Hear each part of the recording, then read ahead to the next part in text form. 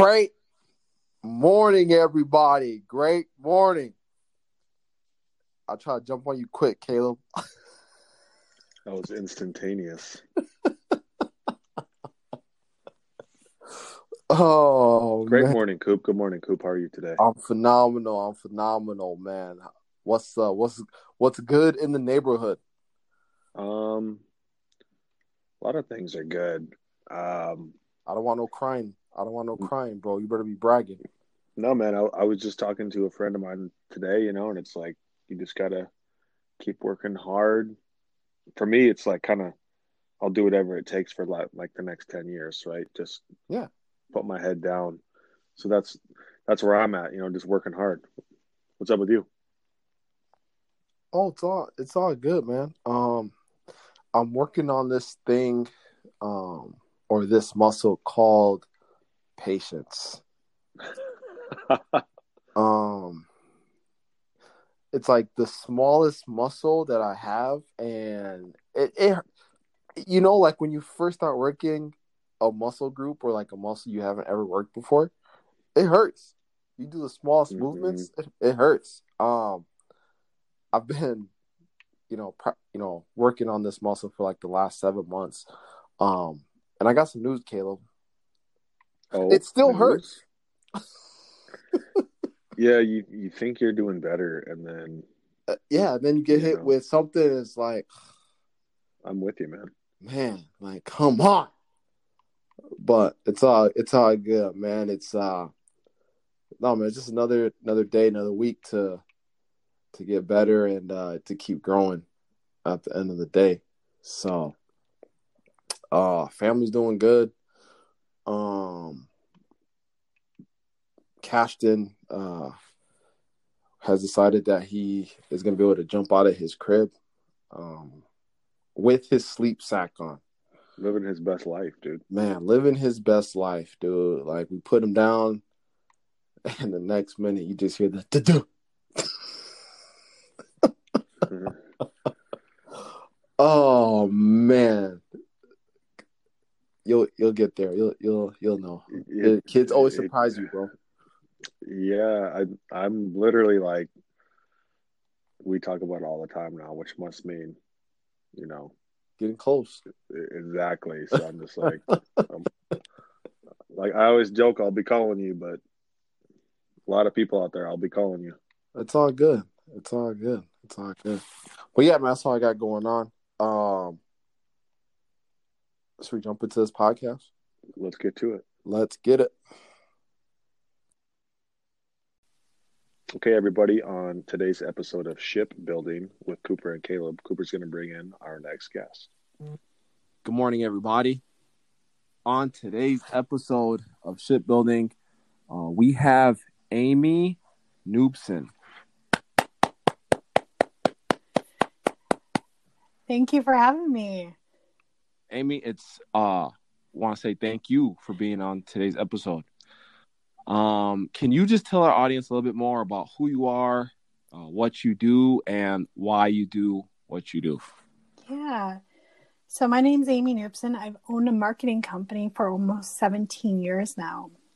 But what I've found in my journey of being an entrepreneur and helping others in that same position of being able to find who they are, my purpose has been developing over those 17 years, and who I am is there to help others find their voice so they can make a difference in the world.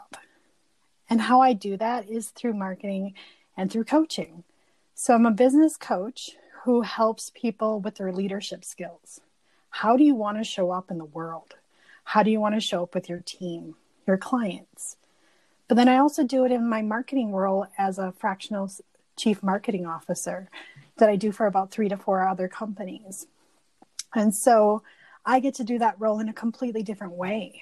How do I get them to find their voice visually in communication to show up who they are? Boy, that was like a full-on mission statement, Amy. It is kind of a mission statement. Yeah, it's scary being an entrepreneur, right? It's sometimes I hear from all my clients, it's lonely at the top. And sometimes you get a little bit hit, like you forget your way and you forget your own mission. So they need help finding their voice again and who they are. Can you give us a breakdown of, you said entrepreneur, Yeah. kind of the buzzword of these days. Yeah. Can you tell us how you got started and what led you to where you are now, maybe?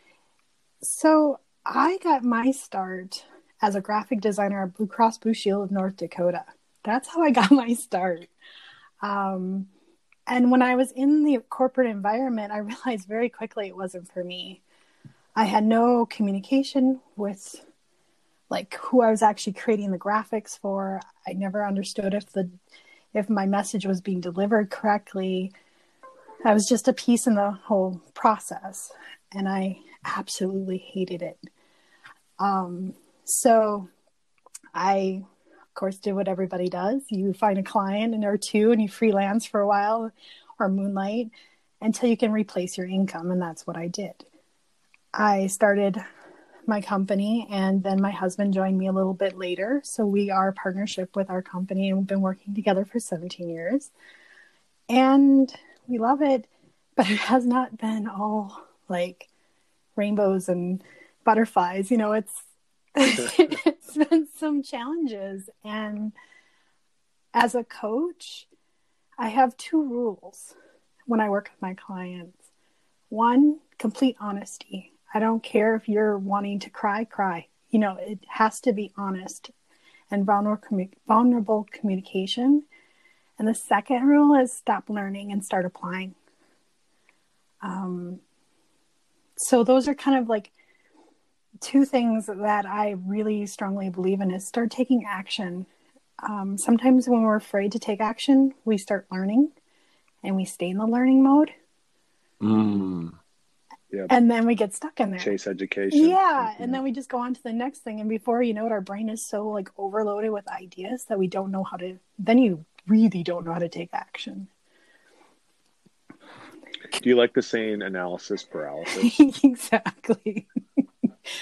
That's kind of a Bigger Pockets is a big, I delve in the real estate world. And I feel like when the Bigger Pockets podcast came out, the thing that they would always talk about is,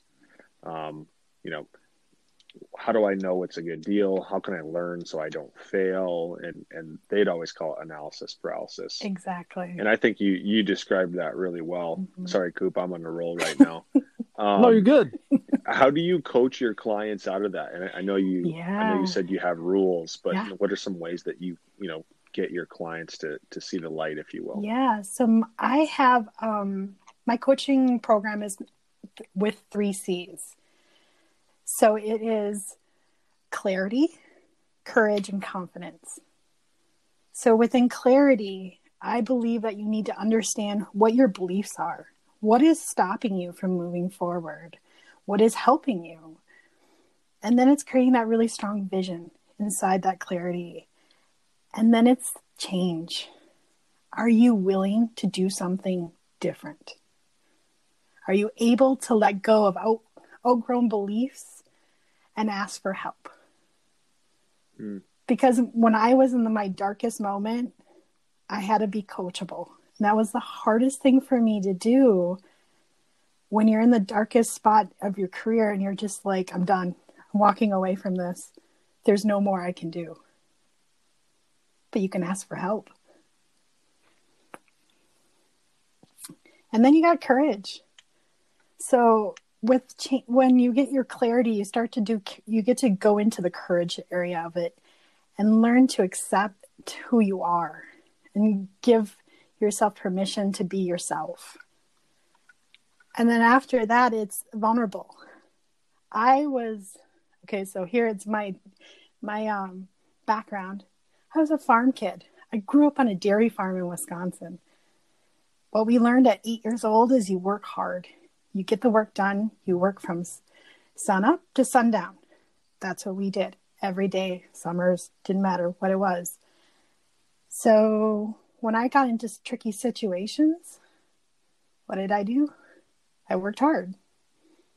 Well, that doesn't always work. So I learned to become vulnerable and be honest with people. And then I learned when you figure kind of that out, the next part is this is me, and not being afraid to show the world who you are. And it starts to be like, I don't need to be liked by everybody. And I'm okay with that. This is who I am. I'm going to attract the right clients and the right people by showing up correctly. And then it goes into confidence. Once you kind of start building that up, the confidence of who you are gives you clarity in your purpose. It allows you to move into that space. And then the best part though, then is, then it becomes like the growth. That's where your growth really takes off. I always thought I'm on a growth plan. Like I've always been growing as a business owner until I got into these steps that I created for myself. My growth just exploded and work started like funneling to me, and I actually had to start turning people down. I'm like, no, I'm super busy. I can talk to you in June. I actually just told somebody that. I'm like, I can talk to you maybe at the end of June. That's the difference. And when you actually start to show up as who you are, and that's the last step is, this is me. Be a voice, not an echo. Love it. Hey, Caleb, can I get the ball, or are you still holding it? I'm gonna let you go now. But we're gonna go back to Wisconsin dairy farms when you're done, Coop. You got some ties to Wisconsin, right? Like, so my grandfather was actually a dairy farmer in a town called Monroe, Wisconsin. Oh yeah. I don't know. Yeah. So I still have a lot of family in southern Wisconsin, and ties to the farm life and working hard as well. So I resonated with that a little bit, and you've given us a bunch to unpack right now. I'm gonna let Cooper start. I mean, this is gonna be a good story. Great. I would love to. Can we? So you said you have been an online, or you own your online marketing business for 17 years. Yep. Yes, I have. That's a long time. 17, Coop. 17. Make whatever. 17. Can you just talk about, on that journey, some of the key lessons that you've learned? Because I don't think we've had anyone on here that's owned a business for that. That might be the longest established. Yeah, longest established. So, what key lessons have you learned through your time? Communication is everything.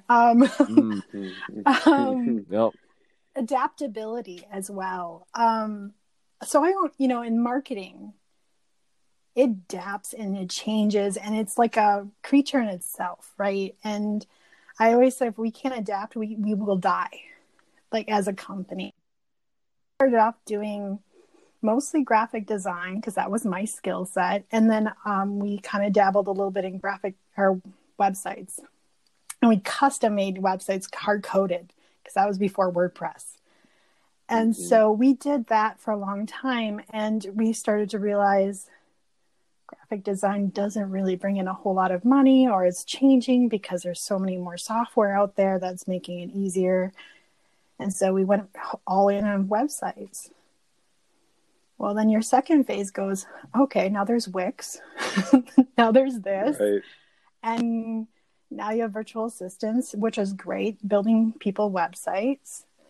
Okay, what do we do? How do we adapt? And you have to choose at that moment, what do you love doing most about marketing for us?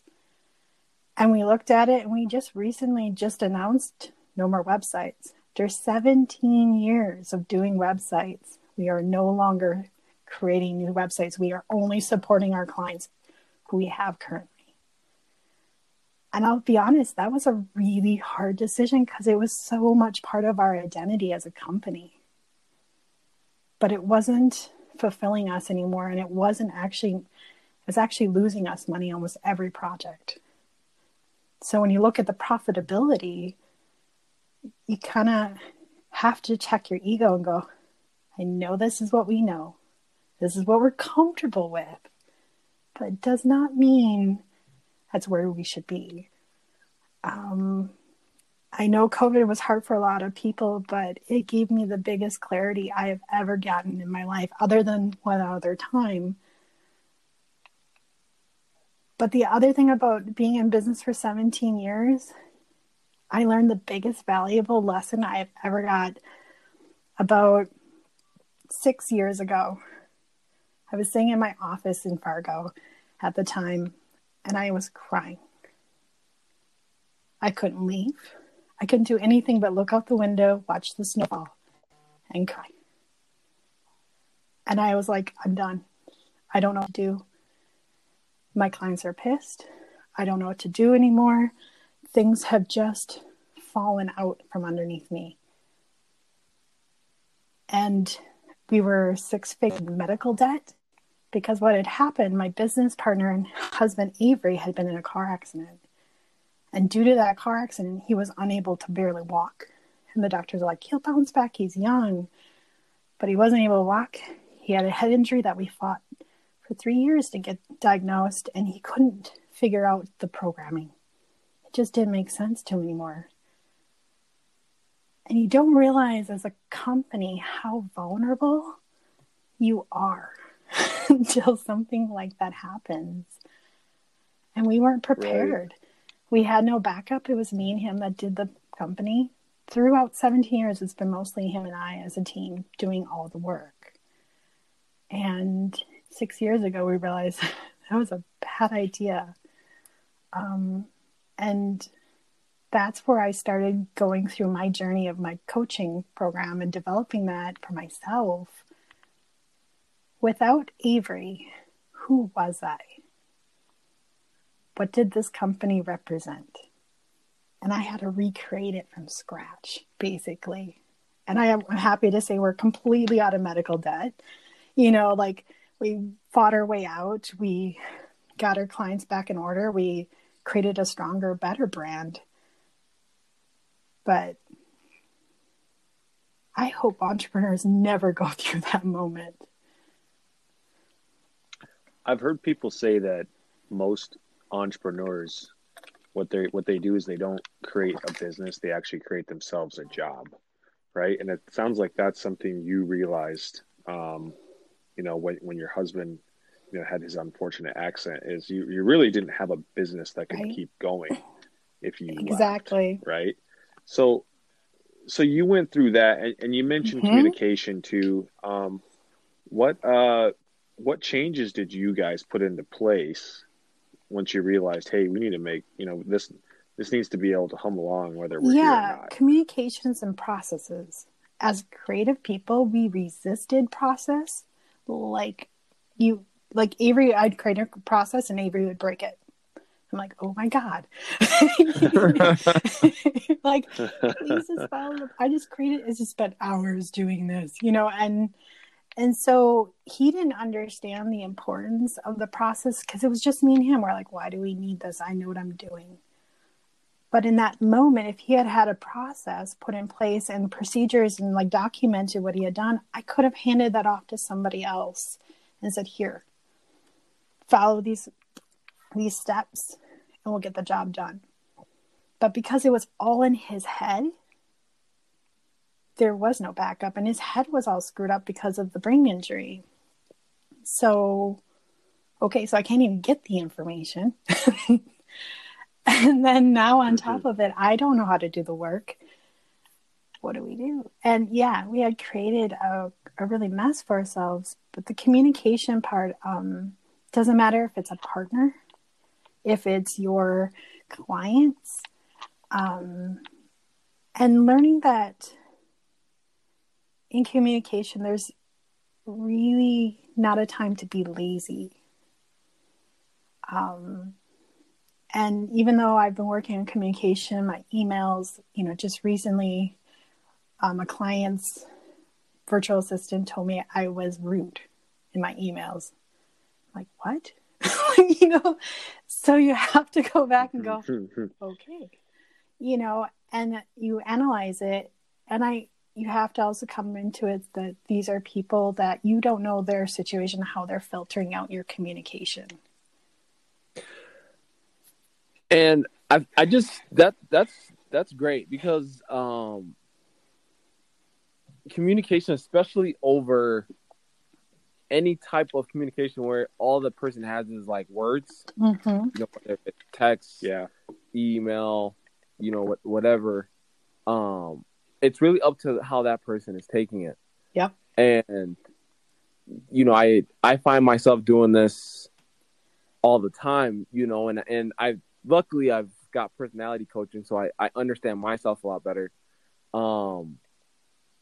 That, you know, how someone says something is not how it's being said. You know, like The intention it, behind the email is usually not how you read it. Exactly. Yep. And it's hard for people to, you know, understand that or try and filter that. So it's interesting that you said that. Yeah. So when you were emailing Mm-hmm. me, when we were emailing forth, was it kind of like the same way you were emailing this virtual assistant? No, with a virtual assistant, I actually put a lot more effort into it because I knew, you know, like, okay, you know, and I say please and thank you, and I still got called rude, and I thought that was really interesting. But you know, I also know some of her backstory, and I was like, okay, I can see this. And what I always try to do is like, how can I empathize with that person? You know, how can I see that their intention Sure. is to get better communication from me?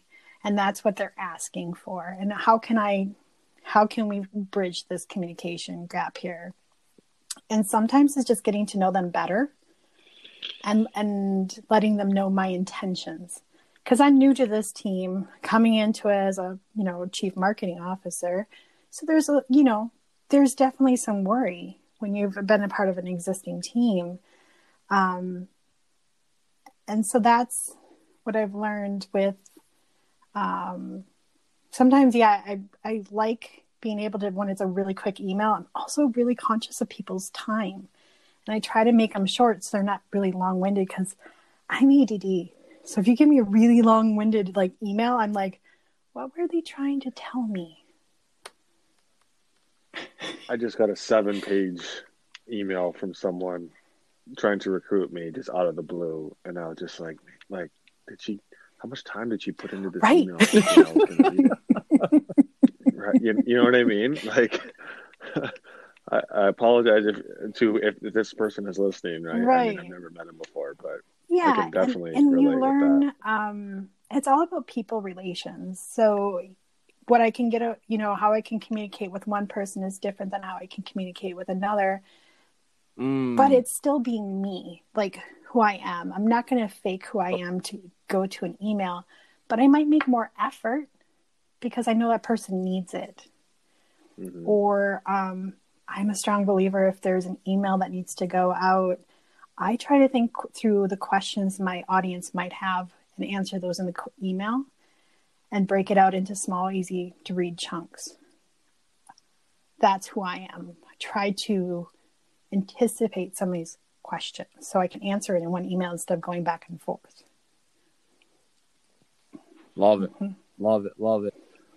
Amy, so 17 years. Yep. You got the business coaching as well. You're super busy. So what motivates you? I mean, what's motivated you to do all these things, be with something for 17 years, pivot, change, take a new path? Like what's the factor? What motivates you? People do. Honest to God, it's people. I told a story when I was a kid. I loved people so much that I could never stay home, to the point where I'd run into people's houses and like visit everybody in the neighborhood, to the point my mom actually hooked me up to the clothesline so I couldn't run out of the yard. You know, that was me at a toddler, right? And along the way, somehow I got a little lost in myself through, you know, childhood and everything. And I realized when I started thinking about it, it's that connection to people and finding people just fascinating. Their stories are amazing. And I recently took a course with one of my now clients about how to be a leader and speak on stage. And one of our assignments was just to tell stories about us to our action partner. And I got a guy from Colombia. I'm like, oh, this will be interesting. Like, how is my story going to be interesting to this guy in Colombia? Okay. So I'm talking to him. He's like, this is fascinating. Tell me more about the farm. I'm like, what? Like, you find this interesting? Like, why? We always believe that our stories aren't that intriguing. And when I started talking with him, I started realizing, even though I didn't have this amazing upbringing, I grew up on a farm, it was interesting enough in my story, it made me who I am.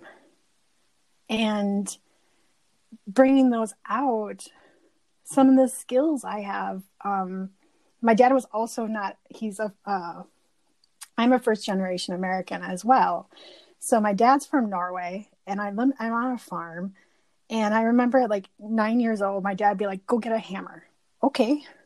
I'd run into the barn or the shed and go get a hammer. Come back and he's like, I don't want a hammer. I want a wrench. Okay. You said hammer. Okay. So what I learned early on as a kid is to anticipate others' needs. This actually helped me as becoming a good marketer. So the next time he asked for a hammer, I'd go in the shed and grab every tool I could possibly think of he might need and carry them out and be like, which one do you want? Because it was never what he asked for. And it was because, sometimes the language is a little bit of a barrier for him. And it was those kind of skill sets that really served me well into my early career. And now I get to kind of do that for others. Like, how can I support you in what you don't know you need? That's super interesting how that, those stories transition perfectly into what you are doing now. I love that. If it's okay, Coop, I want to switch a little bit back to, you're going to go into business, and then all of a sudden it's like, it sounds like Avery's going to join you, and you had some struggles later on, where when he went through his car accident and recovery. What was it like early on? Both we're both 1099. What were some struggles as you were building the business? You question every decision you make. Like, do we do the right thing? Do we hire the right person? Do we, do we have the right office? Like, I look back and I'm like, how exhausting that was, of not knowing if your decisions were correct. And then you feel like, okay, I think I did it right. And then you find out, oh, that wasn't right. But you always learn. But early on, I think it's a little bit challenging too when you work with your husband or your spouse. Because sure, at one point we realized our relationship had become so much business that we didn't know how else to talk to each other. Like, we'd go to supper or we'd have dinner and we'd talk business. Like, it never stopped. And we eventually had to create rules within our relationship. Like, okay, no checking emails after a certain time. Because, when you get that bad email at 10 o'clock at night, you can't sleep. And of course, your business partner's right next to you. And you're like, oh, okay. And then it just starts, right? It's not Guess who just messaged us? And it's not a good thing. So we really tried, after realizing we didn't have anything else to talk about, where else can we create a more holistic lifestyle? Like, what other interests can we do? What kind of communication rules can we do for clients? And we always had each other's back. That was a big thing that we did early on. If he made a decision, I would back him up, and vice versa. We were always a united front on those kind of communications to our clients, to our decisions, We never played the blame game, because you make mistakes and they happen. So my rule of thumb when we first started was, don't tell me the problem, tell me solutions. And so we got kind of in a habit of telling each other, okay, this is what happened. Here are some solutions. Which ones do we want to do? Love it. Great stuff, Oh my gosh, especially if you're going to go into business with your partner. Any kind of partnership, for sure. Having very clear, defined expectations and rules, and not being afraid to have those conversations. Right now I'm in a negotiation with a client out in Pennsylvania who's a lawyer, and but she's taught me not to be afraid of the contract conversation. We've been in a conversation for a contract 2 months to make sure it's right. What are all the expectations? She has 5 different brands that are be coming on to manage. So it's a big undertaking, including her law firm, and understanding the scope of this project. What's part of the deal? What's not part of the deal? What is my deliverables?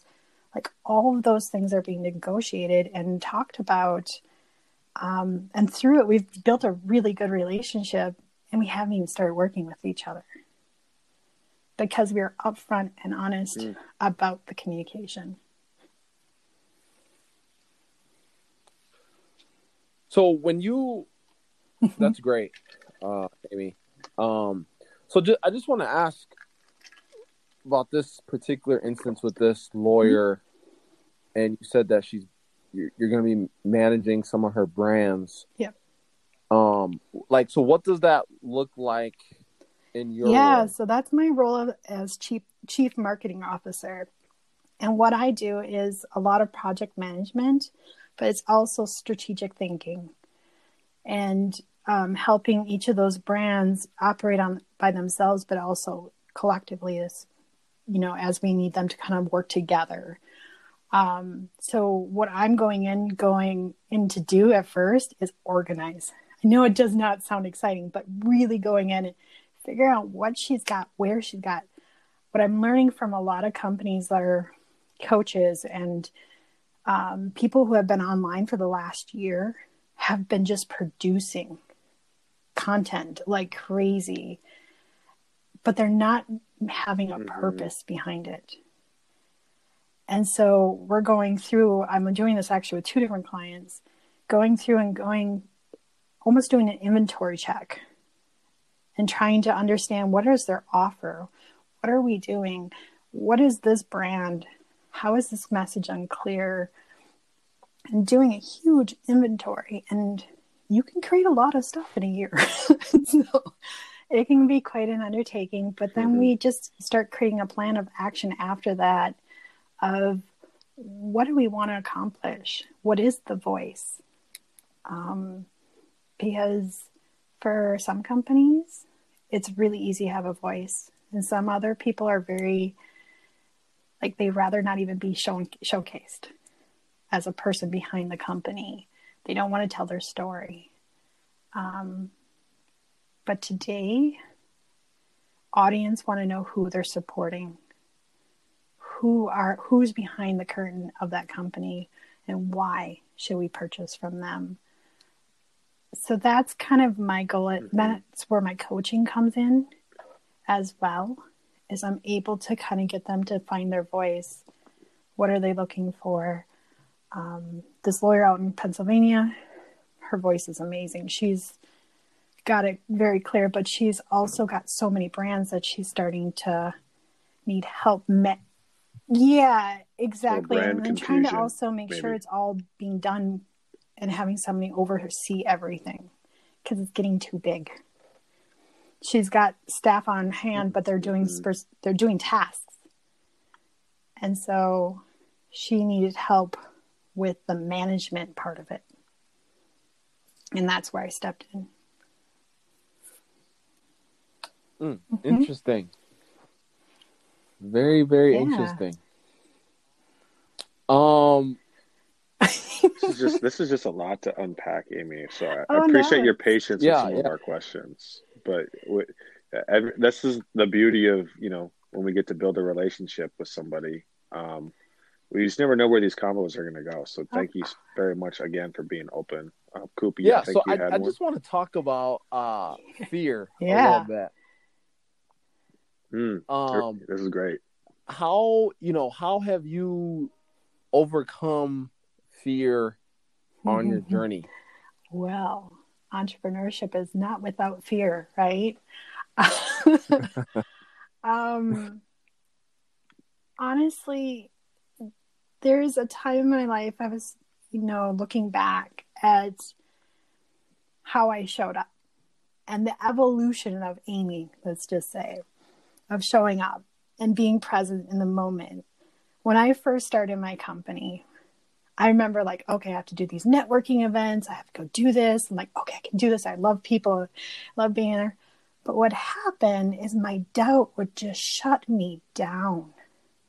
The fear of being seen shut me down completely. And I would be like, my friend Judy, who's amazing and a salesperson in Fargo, and I'd be like, I'm just going to tag along with you, and I'll kind of hide behind you, and I'll talk with people, and like I didn't even realize I was doing it, and that was kind of my first go round on networking.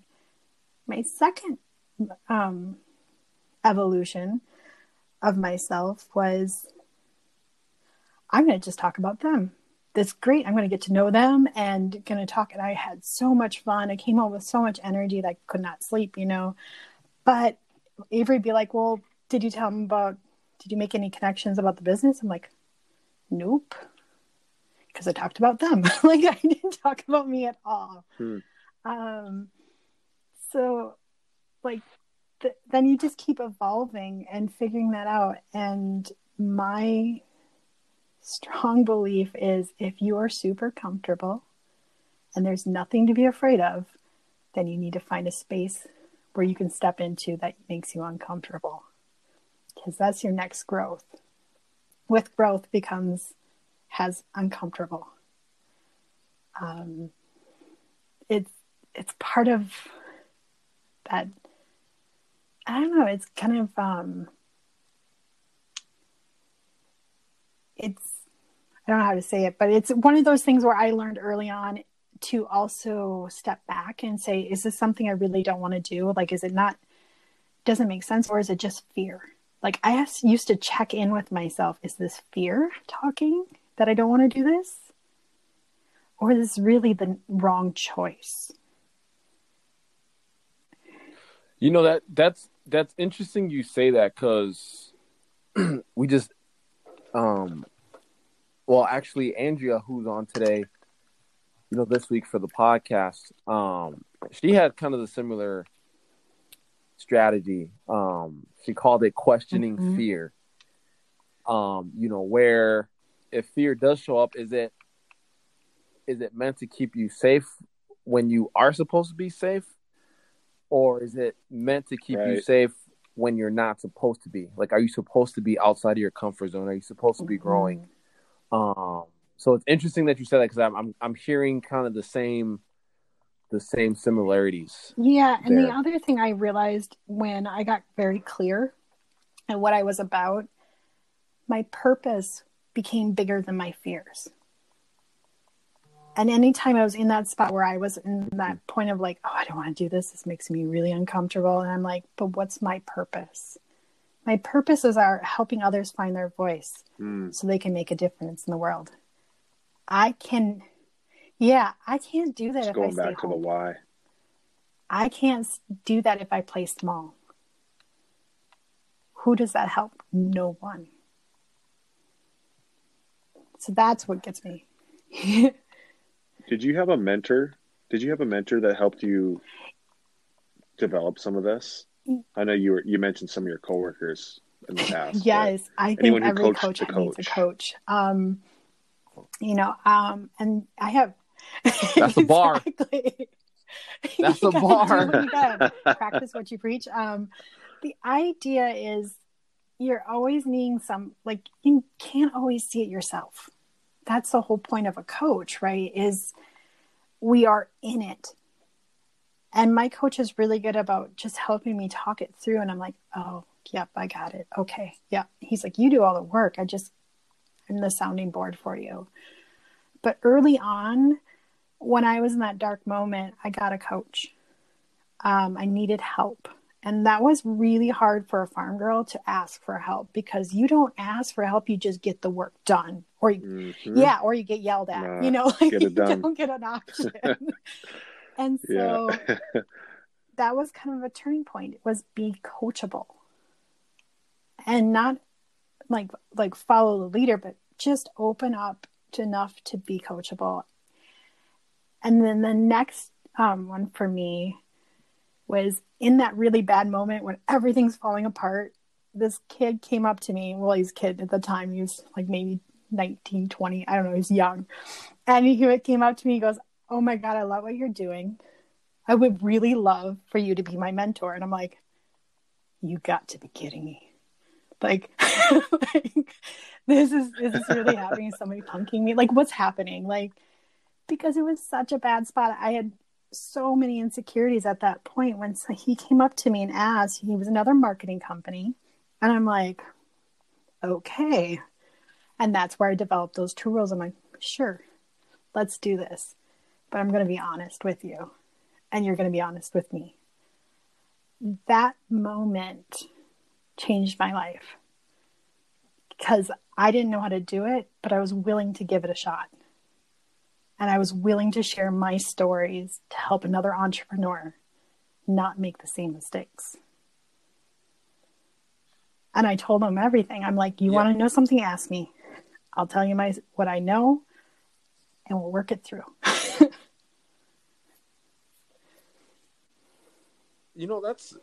That's great. And it's crazy that you said your purpose was bigger than your fears. Which is, I feel like whatever it is, entrepreneurship, or, if you're applying for a new job, whatever takes you outside of your comfort zone, you have to have something driving you, something bigger that's going to push you when fear pops up, because fear is always going to pop up. Without that, that was powerful. Powerful. That, and then when you get the fear starts to come in, that's when the doubt comes in, and then it becomes a little bit of a cycle. And that's when I step back and go, what's my purpose? Or am I showing up for who I am? Am I finding my own voice? Am I catering to others or myself? And that makes a huge difference. I just recently, I was in that leadership group, and I started actually leading some of the leadership group I was participating in.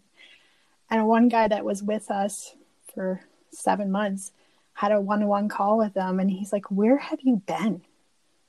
And I'm like, what do you mean I've been here the whole time?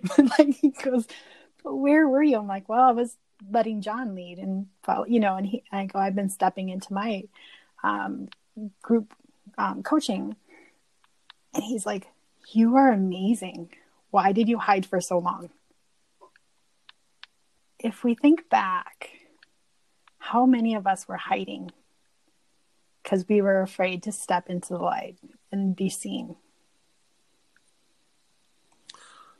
That's such a great point. And the minute you told me, you talked about the Colombia guy and talking about he was fascinated about the farm. Who would have knew?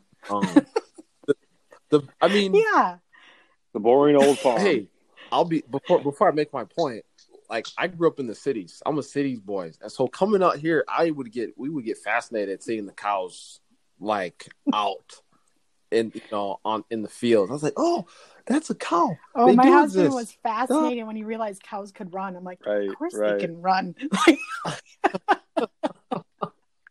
But I was gonna say is, we all have a story to tell. It's like no matter what you think about your story. Like somebody will resonate with you, and that's one thing I keep hearing in your story, Amy, is like once you started going outside your comfort zone, putting yourself out there, or talking to people, like people just were drawn to you. Like, yeah, where have you been, Amy? Oh my God, tell me more about the farm. You know, so that's just, I just want to add that. That's pretty awesome. Yeah, and sometimes we need another person to tell us that we're interesting.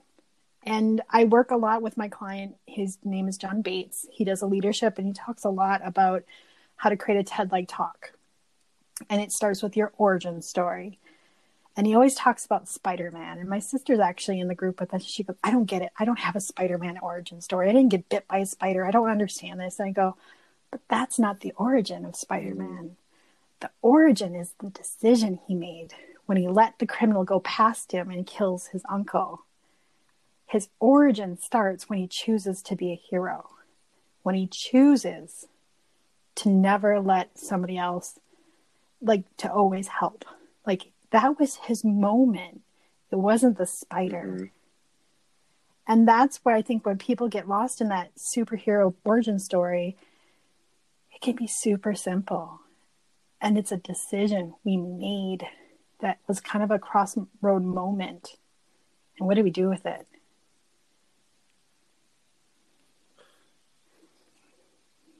Is there anything besides having a coach today that you do to also work on your self-development or make sure that you're constantly, not constantly, but you're continually putting yourself in a growth mindset? So I'm constantly doing something.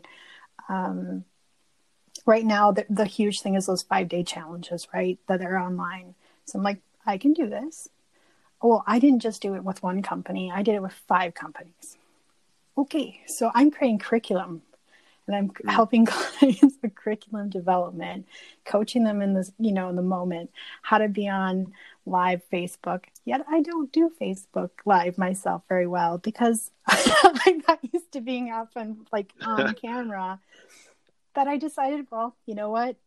I'm going to do it. So I have a group called Money Plus Coffee that's on Facebook. And me and my friend Stacey, who is a financial expert, and she does Profit First. And we talk about the energy of money and our belief systems and how it holds us back around money.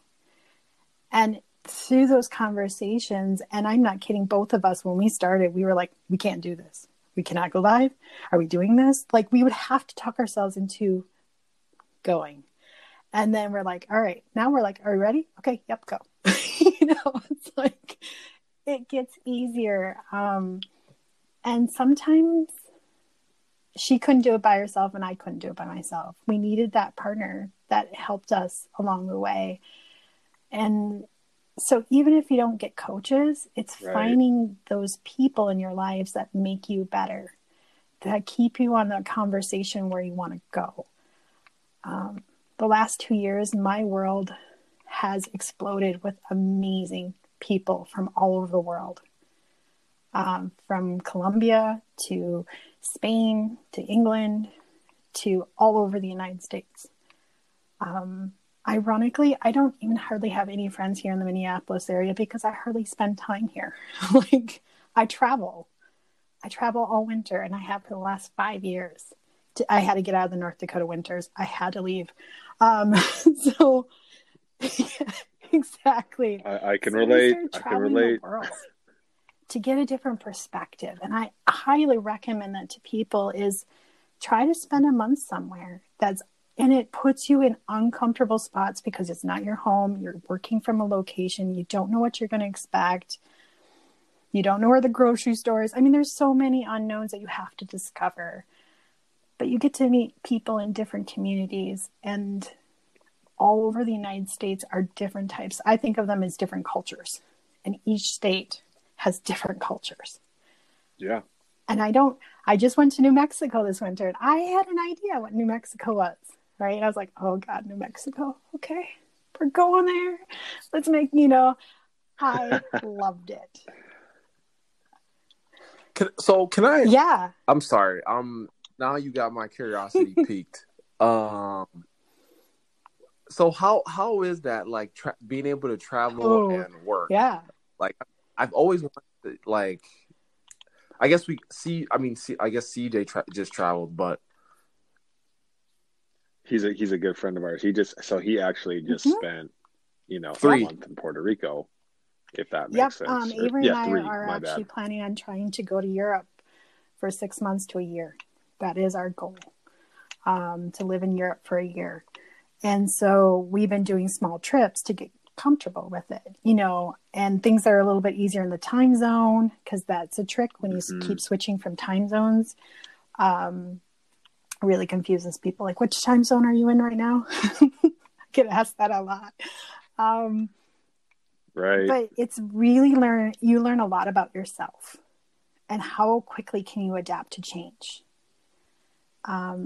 This last place we went from New Mexico, and then we went, so it was like almost 2 months there and then a month in Colorado Springs. Avery and I hated Colorado Springs. Everything about it was the most difficult time to be. And like the internet wouldn't work. My phone reception didn't, my clients were like, I can't hear you. What? And of course, during COVID, hardly any coffee shops were open. So it was really challenging to find a good base to work out of. Every time we go, we realize there's more questions we need to ask the person that owns the Airbnb. Like, instead of, do you have internet or Wi-Fi? And the answer is yes. Okay, prove what quality of internet you have. Like, because I couldn't upload a file. Like, oh, okay, this is... No, it really didn't. And I'm doing live launches and 5-day challenges. I'm going, this is not working. What equipment do you take? Every time you go, you have to have policies and procedures put in place. Otherwise, it's almost impossible. So making sure your systems and your organization is really well done, to how you pack the car. I mean, all of those things matter. Unless you can really, I'm not a person that can just work off a laptop. My neck starts to hurt. That's not who I am. So how do I take care of me, my business, my relationship, and have fun at the same time? So we kind of think we talk about all those different aspects when we travel. And we pack the car up and we leave. That's why we sold our house out of Fargo, so we could travel the world. And then COVID hit. So it was a little delayed, but we love what we do. Man, love it. Amy, can you tell us, if you had one piece of advice you had to give your 18-year-old self? Oh, but it'd be so much.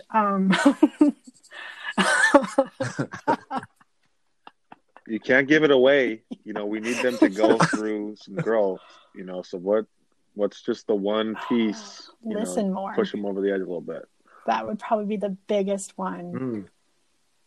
I don't think I fully understood what active listening was and how to do it correctly until almost my 40s. And that was the number one skill I wish I would have learned way sooner. Cooper and I were just reading the book together called Never Split the Difference. And I mean, I feel like half of it was just, things to do while listening. That's really all it is like listening, because so many times today, like, we listen to respond, or we're responding, right? Before we're instead of actively listening. Exactly. And that was such a powerful book, just like, going in to negotiations with basically like a blank, like a blank canvas, right? Yeah. This is what I want. Taking out the preconceived ideas you have of the situation, just going in with you not knowing anything. Then you really have to listen. So, no, that's great. Listen. Not sure if you're a reader, Amy. one Oh my book goodness, that there's you so would many. recommend currently? The one I'm currently reading is I just met her. She's a lovely lady out of London, I think London, somewhere in England. Mirror Thinking. So that's a mirror thinking. It's kind of like about the mirror Mirror neutrons thinking? in our brains. It's more, it's a fascinating read. Things like that I think are great. You know, anything, another really good question, like that's for leadership as far as becoming a better coach. Change Your Questions, Change Your Life by Marlene Adams. Mm. The power of learning how to ask the right questions. It's 12 powerful tools for leadership coaching in life. Brilliant way of understanding questions. The other thing that made a huge difference in me and actually got me through COVID pretty darn well, Profit First by Mike Michalowicz. Yep. And I actually was a pumpkin plan strategist, so I knew that whole world really well. But I still to this day implement Profit First, and it has made a huge difference in my financial, and that's how I got out of debt. Because if you don't understand your relationship with money, it's really hard to manage it. Man, that's like a whole nother podcast right there. Exactly. Yeah. We got to keep it tight. We got to respect your time. Appreciate those those book recommendations.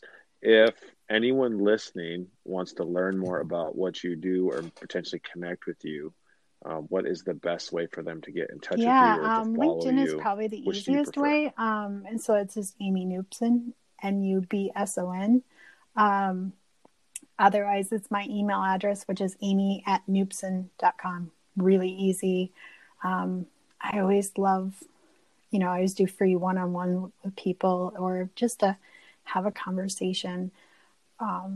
Those are some of my funnest Zoom calls, I guess I could say, during the day, even though I'm on Zoom 6 to 8 hours a day. I still get excited when I get to meet somebody new.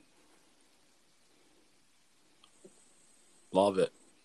Love it. Well, Amy, just want to say thank you for your time. This was awesome. Thank you. And I'm sure we will be talking in the near future. I would love that. Caleb doesn't know, but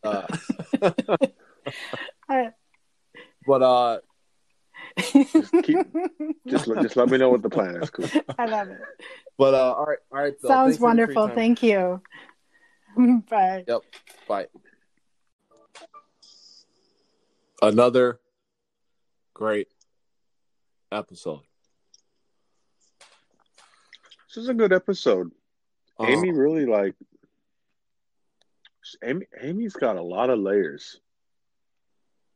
Well, before we talk about that, I just want to say she saved you, bro. What did she save me from? She saved you, bro, because I was about to put you on blast on the podcast. Put me on blast for what? So when she was talking about, and I don't know if you guys stayed in Colorado Springs. Was it? No. I was way like 3 hours north of there. Well, I'm just but to be fair, I actually really like Colorado Springs. That's a different part of Colorado. I guess I'm kind of sad she didn't like it. I guess I'll just group all of Colorado then. But I remember when you went up there, we couldn't get the podcast. I had to go solo. Oh no, yeah, you're not getting service almost anywhere up there because your Wi-Fi was terrible. And so when she said it, I was like, okay, I'll let Caleb live on that point then. I'm not even gonna bring it up. Well, I mean, it just depends. Like 1 second you have great service, the next second you have none. It's just that's how it is up there. It's crazy, and it's because there's so many different mountains. But I thought I wasn't in Colorado Springs, but I like Colorado Springs. But if it affects your work, don't play with my money, Coop. What's that? I need the internet, right? And her husband do too, right? Oh yeah, so it's kind of like Don't play with my money. For sure, but I think you and the wife purposely went there to get away from me. It's all good. It's all good. No worries. You can think that. That's fine. The podcast will still go on though. It's all good. No worries. Yeah, I mean, if anything, it was better.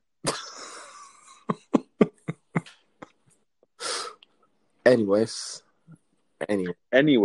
I think Amy's like an onion that you had to slowly peel off layers and get more and more and more information. And the deeper you went, it was more like, oh yeah, man, like there's like we probably could have talked to her for a very long time. Oh yeah, I mean you.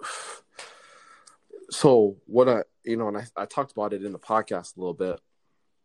One thing that I picked up is you have a story to tell. No matter what people may think or say, you have a story to tell. And it's crazy because when you grow up, you live for the most part in one place of the world, right? Like, or one. Yeah, the perspective thing was big. Exactly. So you just think like, oh, I grew up on a farm. Like, that's not interesting. Who's gonna want to know about that? So my mother-in-law grew up on a farm, and here, I'm about 4 hours away, 4.5 hours. I think that's awesome. I think it's fascinating. It's like the stories you hear about what it was like living on the farm back in those days. It's very fascinating. And you see, and what she said, and I don't think she was really trying to play on this point or do anything with this point, but the whole hardworking aspect, something about growing up. I mean, we've had, more than one individual that's had some type of farming background, but they're just tremendous workers, like hard workers. I'm not saying you need to be on a farm to work hard, but it just seems like that's the common theme. So yeah, you got a story to tell, and I love, Caleb, I love the whole fear question, but she said her purpose was bigger than her fears. I mean, I don't need to go too in depth, but I mean, again, to be able to fear is always going to show up everywhere. Like you can't avoid it. You can't escape it.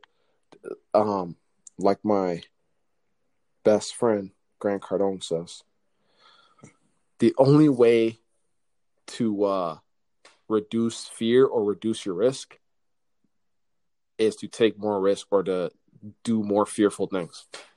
It's the only way to reduce it. So, yeah, I think my takeaway to piggyback just off the fear portion was,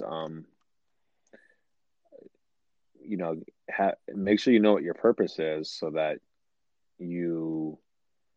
when your back is against the wall, you have some leverage to push off. Yep. It just, if you get yourself into a logical state, your brain will figure it out. Your brain knows what's going on. Exactly. Because otherwise you'll be all in your emotions. For sure. Yeah. When did you get Grant's phone number, by the way, your best friend? Oh, he got mine. You didn't know? Oh, my bad. Yeah, so he does these challenges, and he gets everyone's phone numbers, and then he texts everybody, I get so hyped because I know it's fake, but it's all good. It probably does hype you up. Oh, it does. I think me and Lindsay need to have a vent session about you and Grant. Well, I mean, yeah, you can go ahead. My little daughter's starting to get really involved with him too. I'm sure she is. We were just sitting down the other day watching Undercover Billionaire. I actually low-key need to watch that. Okay, so before we, again, make sure you go follow Amy on LinkedIn. Email her. That's all I'm going to say. They got some things that they're working on for some people here in the Fargo-Moorhead area that you will be seeing shortly. Also, make sure you look out for them. To Undercover Billionaire. though.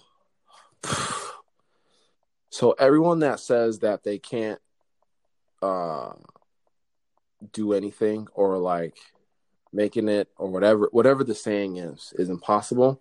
Some excuse. Can't do it. Like, so at least the season I'm watching, so there's 3 individuals. I mean, Grant's obviously the main, the one I follow, so I know him pretty well. But anyways, they got people that come from basically $1 billion portfolios or $1 billion background, whatever. They tell them they basically drop them off in a random city. They got to change their name. They got to change their identity, and they drop them off, and all they get is a busted up truck and $100. And they have 90 days to build $1 million business. And so all I'm saying is, see, I'm all about getting free content. Like, that's like watching that show is like going to a conference for me, because these guys are putting things out of their years of experience on this show, and they're giving away their tips, strategies, tricks, like things that they used in their current life to get to where they're at. So like, I'm just saying. So anyways, what I was saying is my little daughter's starting to watch that with me, and she's like, "Oh, Daddy, there goes Uncle G." She's talking to me half the time about him, and I have to like stop, Bray. Yep. So, but anyways, I'm done. But no, this is a great episode, Amy. Business consultant. I loved how she said that if you're a coach, you need a coach. You're never too. You're always going to need mentors in your life. Always. It's great. It's just great seeing her who's achieved success, yet and still she has a coach, and she's a coach. And I'm pretty sure Andrea, who we had on a few episodes ago, is a health coach. She also has a coach. So always need mentors, man. Always. That's all I got. Yeah, no arguments for me. I think she said she just learned how to listen in her early 40s. Always learning too. Just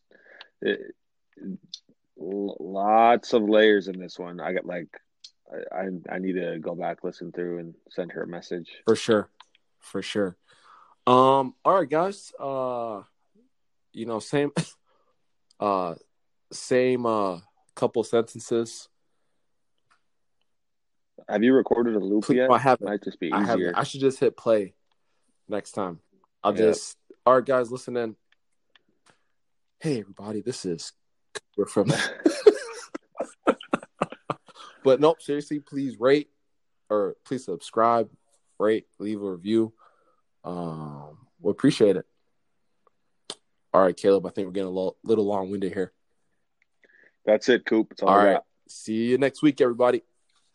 See you next week.